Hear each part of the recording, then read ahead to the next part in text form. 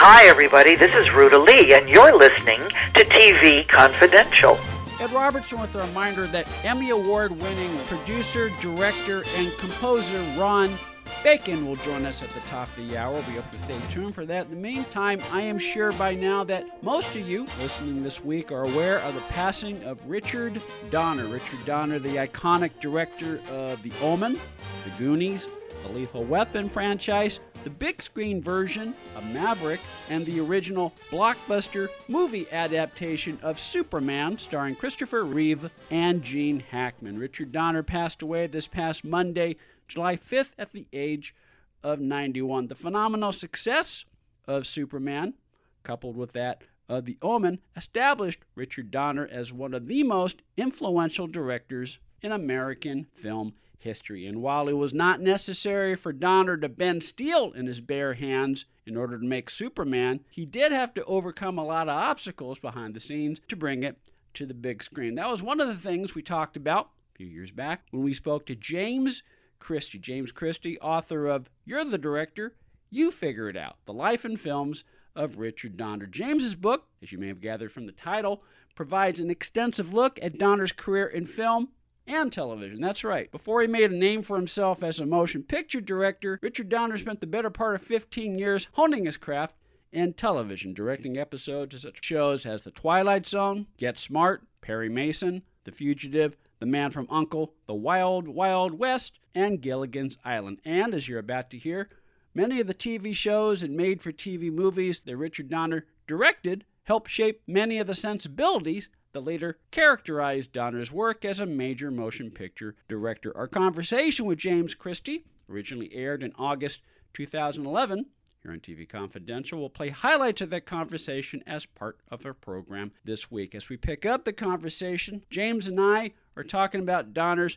early career in television, including an encounter with Steve McQueen during production of an episode of Wanted, Dead or Alive that formed the basis for the title of James's book. You make some interesting observations about how his work on such shows, particularly shows such as Man from U.N.C.L.E. and Wild Wild West, and even the two episodes he did from Get Smart, helped influence some of the choices and some of the themes that he would later return to when he made movies such as Superman and even some of the Lethal Weapon series. But before we get into that, tell us the story of how you came up with the title, You're the Director, You Figure It Out.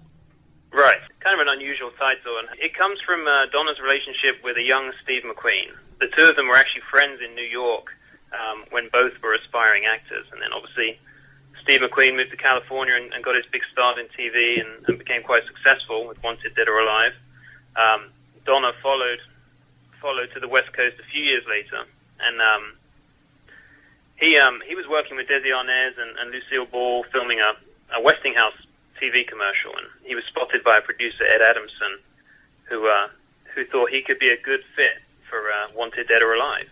And Steve McQueen, who beforehand had been very friendly with Donner, was kind of put out about it. He said, "This guy's an actor, he's not a director, this is not going to work, this is my show, and it's not going to stand." But Adamson managed to talk McQueen into giving Donner a shot, and it was on the very first episode, The Twain Shall Meet, that Donner was working on, and McQueen bullied him relentlessly throughout the first day shooting, undermined him in every single way and really kind of destroyed his confidence.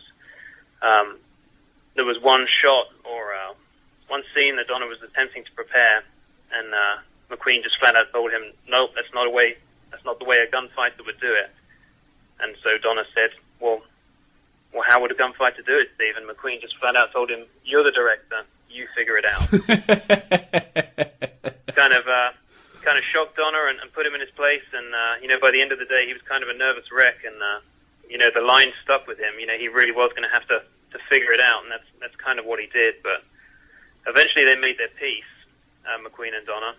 But it all blew up, as you know, a few episodes later on Barney's Bounty.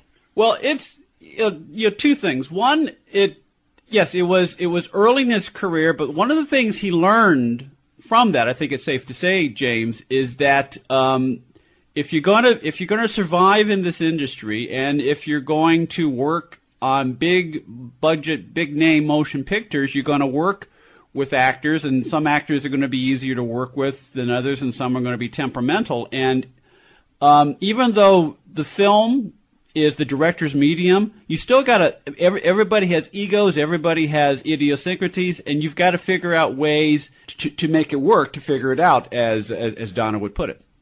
Right. Well, it's a very complex process, and Donner's kind of known for shooting from the hip and being a very straightforward kind of guy, but it was a valuable lesson that McQueen taught him, and one that he certainly learned from. But at the same time, for what I understand of McQueen, his experience was not unusual, because I won't say McQueen was difficult, but he could be temperamental. Right. I'm not a McQueen expert, but I've also heard that. And the thing with Donner was that I think he took it personally because they had been impressed in New York. Mm-hmm.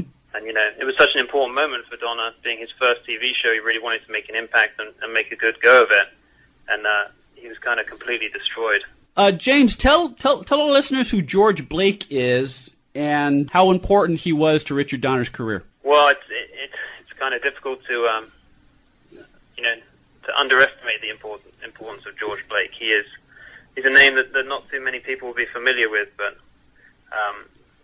the relationship that Donner had with George Blake was akin to brothers. He was a documentary filmmaker in New York, working in commercials. He had a business, George Blake Enterprises. Donner was recommended to Blake through a family friend. Blake was a young man who'd recently suffered a heart attack. He was not in the best of health. So Donner was originally hired as Blake's driver and would run him around to the sets, to different commercial shoots, and was basically with him, all day long, just absorbing the business. Traveling across the country on different commercial shoots. Obviously, they became very, very close, spending a lot of time together. The thing with Blake was that he was such a contagious personality. He was very much larger than life, big, strong presence.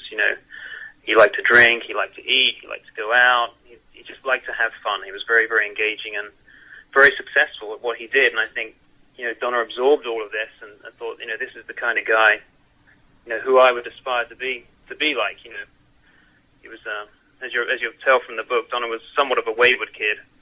So Blake gave him a direction in where he wanted to go. No pun intended. Well, no pun intended. But I understand Blake was also fundamentally an optimistic person. Incredibly, and it was he who instilled in Donner that this great belief that it's friendship and the people you interact with that is kind of the most important thing. Above the business and above everything else, it's your relationships with other people that matter.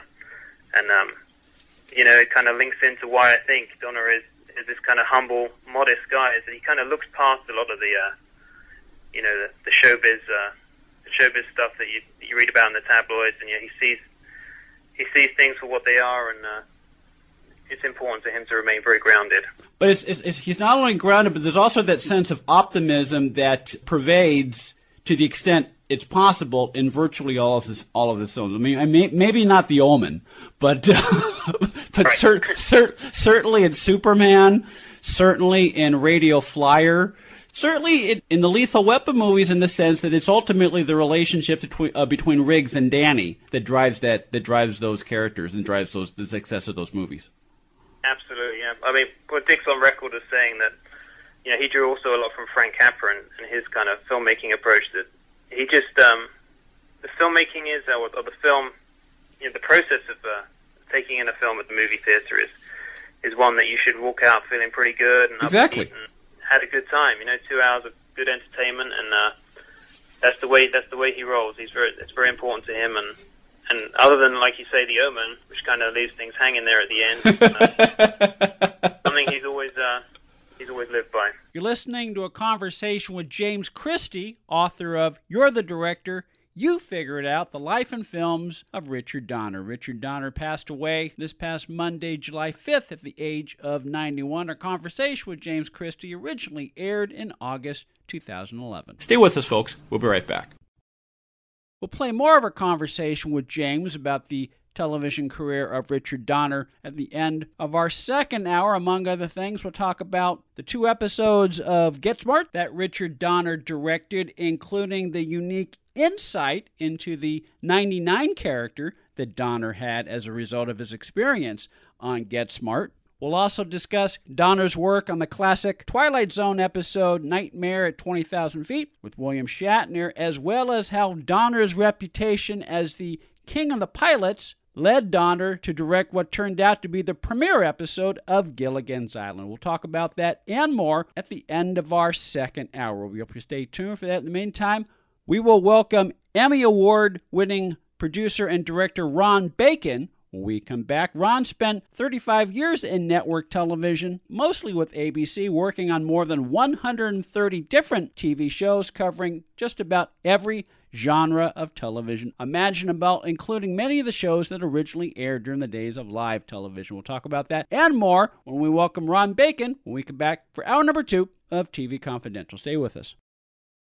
You can now purchase t-shirts, mugs, caps, hoodies, wall clocks, and other gifts with the TV Confidential logo from the official TV Confidential merchandise shop. For more information, go to televisionconfidential.com/merchandise or cafepress.com/TV Confidential, cafepress.com/TV Confidential. Be part of our conversation. If you like what you hear, have thoughts on this week's program, or have an idea for a future edition of TV Confidential, we'd love to hear from you. You can email us at talk@tvconfidential.net, talk@tvconfidential.net. You can also message us at facebook.com/TV Confidential, x.com/TV Confidential, or at TV Confidential on Instagram. And if you're listening to us on the TV Confidential podcast, please be sure to hit the subscribe button. This portion of TV Confidential is brought to us by our friends at Front Porch Realty, the community of realtors in the Northern Bay area of California that is committed to finding the solution that is best for their clients. Whether you're a first-time home buyer